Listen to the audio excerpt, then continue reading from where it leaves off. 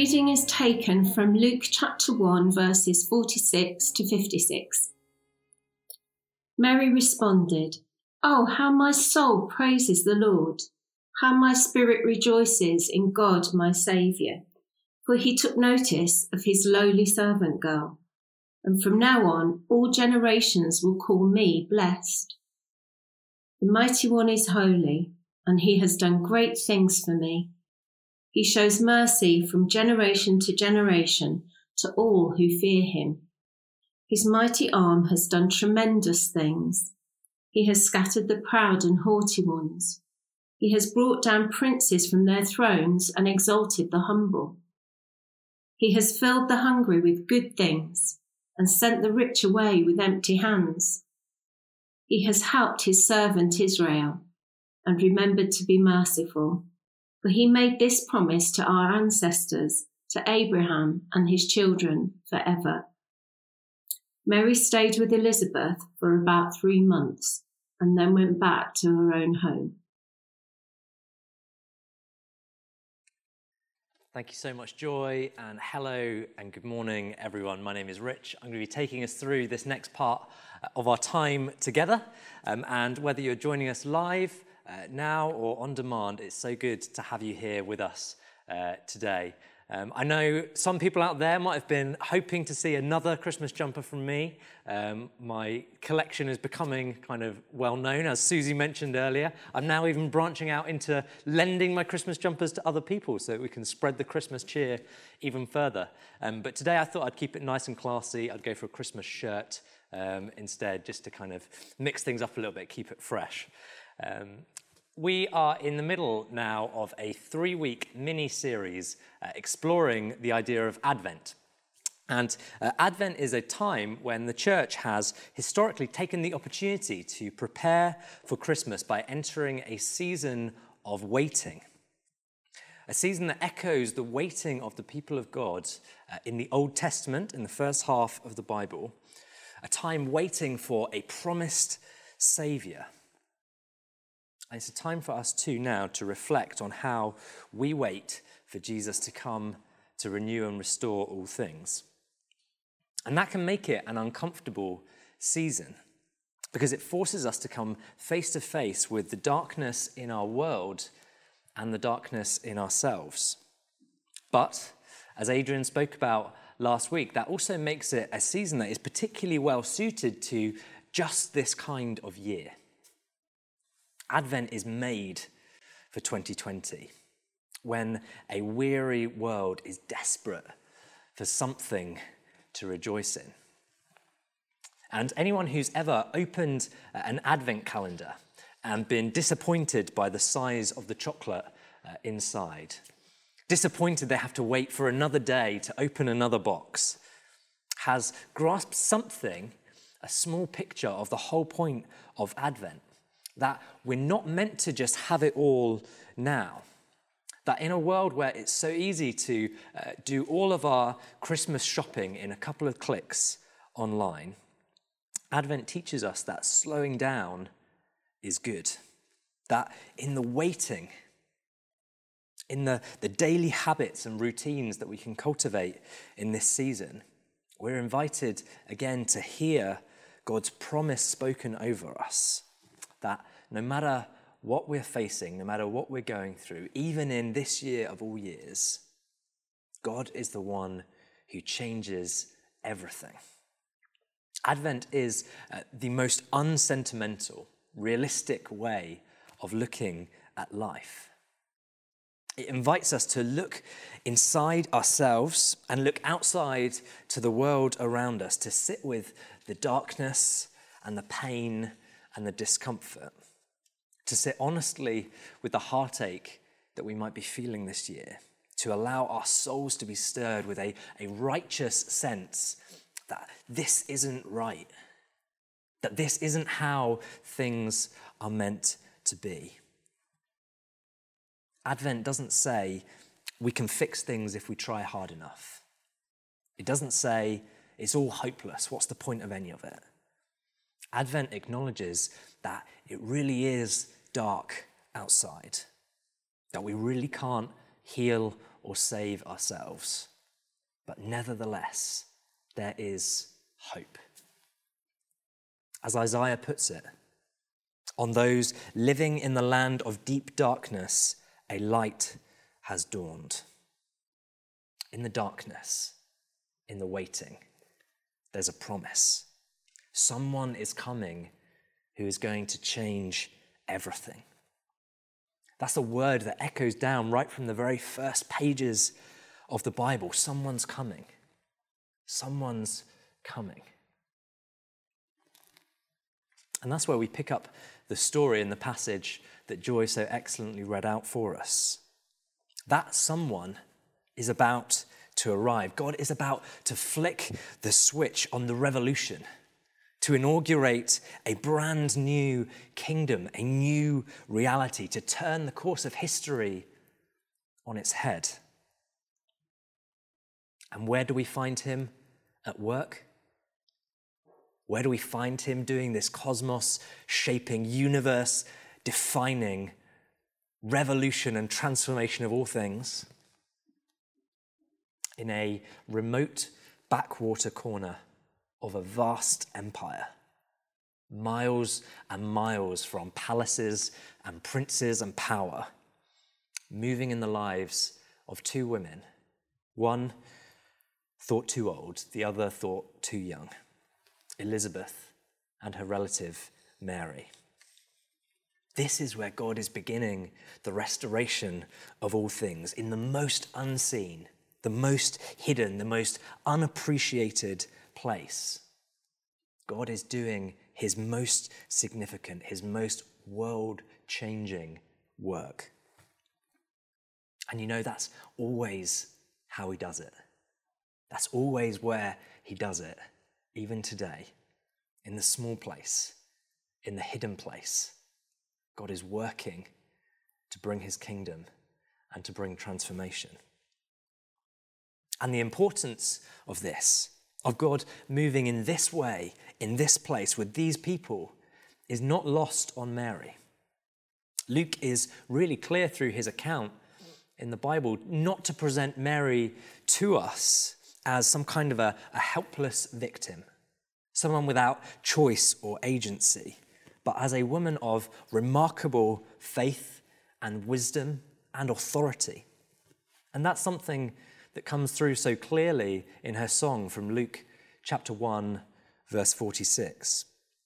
It is a song of tremendous depth and insight, the song of a powerful theologian, a teacher of the scriptures, of ethics, of justice.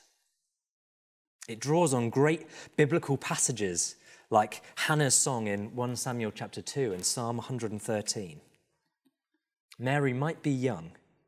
She might be from a forgotten town in the middle of nowhere, but she knows very well indeed that what God is doing in and through her is going to change everything for everyone. And so I want to take a little bit of time this morning to work through her song, to unpack it, to delve a little bit more deeply into what Mary is saying and what she has to teach us. We're going to look at how her words reflect a promise for her, a promise for us, and a promise for all.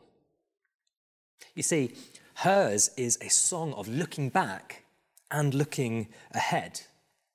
You'll see that a lot of what she says is in the past tense. God has already done this and this and this. But it's also clear from the way that Jesus' life unfolds from this point on that Mary is speaking about, she's recognizing what he's come to do, what Jesus himself is going to do in the coming of that new kingdom. She ties what God is doing in her through this baby boy to be born to what God has always done throughout history in the past. And there is a radical, revolutionary aspect to what this child will do. But it's not as a departure from what God has always done. It's the fulfillment of it. That's what she sings about in the last couple of lines. He has helped his servant Israel and remembered to be merciful, for he made this promise to our ancestors, to Abraham and his children forever. We're to take that line, the promise of what God has done and is doing, and read the whole song in the light of it. Someone's coming to change everything for her, for us, for all. And first of all, it's a promise for her. Mary's is a very personal song.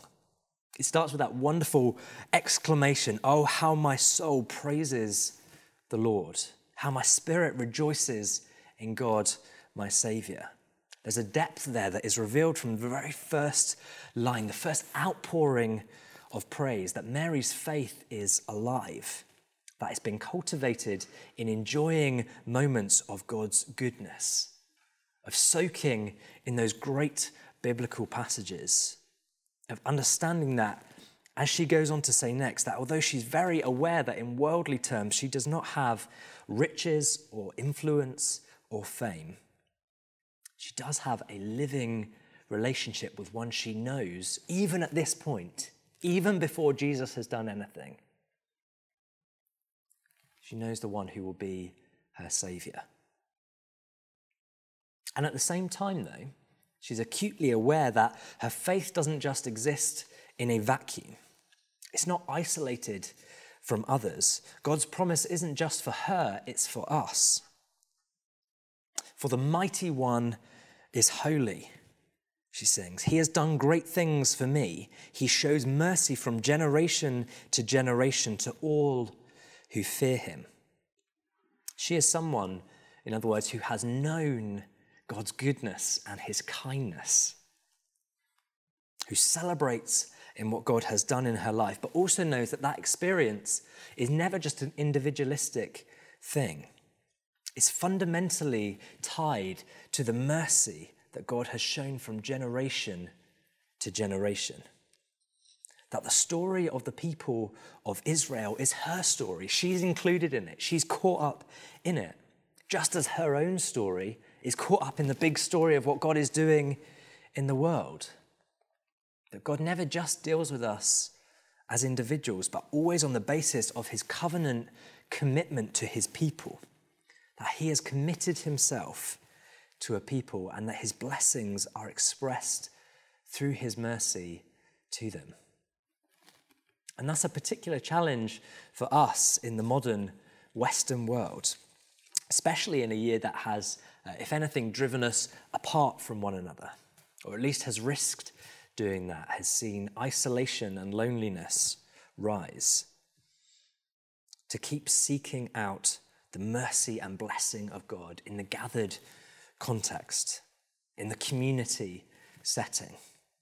That we're to keep seeing our stories, to keep seeing our day-to-day, even in the hidden place, even in the unseen place, as part of what God wants to do in and through his people in a way that will change everything. And what he's doing through his people, as he has always sought to do, is to bless in order that all would be blessed, that all would receive the promises of faith. Mary continues, his mighty arm has done tremendous things. He has scattered the proud and haughty ones. He has brought down princes from their thrones and exalted the humble. He has filled the hungry with good things and sent the rich away with empty hands. The promise of what God is doing isn't just for one person. It's not just for one community or one nation, but for everyone. This new thing he's doing is going to turn the systems and structures of the world upside down, just as he's always done. Think back to the Old Testament, to Joseph, a man sold into slavery, yet rises to become the right hand of Pharaoh and save a nation from famine. Think of Samuel, the boy brought up in the temple, called to proclaim God's word. Think of David, the shepherd boy, the smallest brother, exalted to become Israel's greatest king. It's what God has always done, and it's what he's always doing. Mary's song is a shot across the bows, not just of the rulers of her day, but of us, of the ways in which the systems and structures of power in our day that we are each very much caught up in exploit the poor at home and around the globe, build whole industries devoted to death, breed social and racial inequality, and devastate the natural world that's been given to us to care for. This is a radical call to live differently, but it's fundamentally rooted in who God is, in what God has always done, and what he does supremely through Jesus. Because this upside downness, this reversal, this bringing of rulers down but lifting up the humble is so central to Jesus' message and to what he came to do. His is the upside down kingdom, where the ones who are blessed are the hurting and the broken and the mourners, where the shepherd leaves the 99 to pursue the one, where the little children are welcomed in, not turned away, where the teacher himself stoops to wash his disciples' feet, where the ultimate victory over death and darkness is won not on the battlefield, not in the debating chamber, not in the palace throne room, but in the laying down of a life on a lonely hill, a rugged cross. This is how he does it.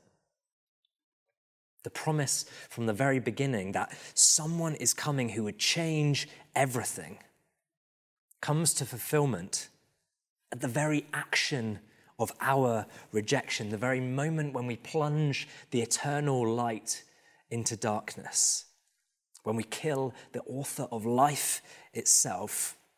That becomes the very act by which he accomplishes everything that he's always planned to do. The moment when the temple curtain is torn in two and the invitation is thrown far and wide for all to come. It's the moment that declares to all of creation that everything that might separate us from God the Father is brought to an end as Jesus is separated from his Father. That everything that has been broken in the fall has been made whole in his broken body. That every part of shame and guilt that we've been carrying is dealt with as the only guiltless man in all of history dies in the most shameful way that humanity could invent. And then everything changes again. The stone is rolled away. Life bursts out on Easter morning. The birth of a new creation inaugurated right in the midst of the brokenness of the old, that we might know hope, both now and in the future, that God has committed himself to the restoration of all things, and that he's begun it now in and through us. The promise made centuries ago to Abraham that someone is coming who changes everything, that all nations would be blessed through one from his family line, is coming to fulfillment, and it's starting here. A light is breaking into the darkness. Emmanuel, God with us. Jesus is here. Jesus changes everything for everyone, everywhere. And that's the heart of Mary's song. And it's the invitation for us this Advent. In a year where it feels like everything has been turned upside down, where everything has changed, we are invited to come to the one who changes everything, not to bring confusion, frustration and isolation, as this year has done for many of us, but to be our Saviour, to build a community of hope, to have mercy on the poor, to challenge the systems and structures that perpetuate injustice, and to extend the invitation to anyone and everyone. No matter what your story has been, you are invited. Invited to come. Invited to take hold by faith of everything that's already been accomplished and receive it with joy. To, like Mary, grasp the magnitude of what God has done and is doing. To hear and respond with that step of faith that takes you to Jesus. To join him in bringing his upside down, his liberating, love-proclaiming, life-giving kingdom. A kingdom that changes everything. A kingdom that is now at work in you. You're invited. In just a moment's time, we're going to respond by worshipping again.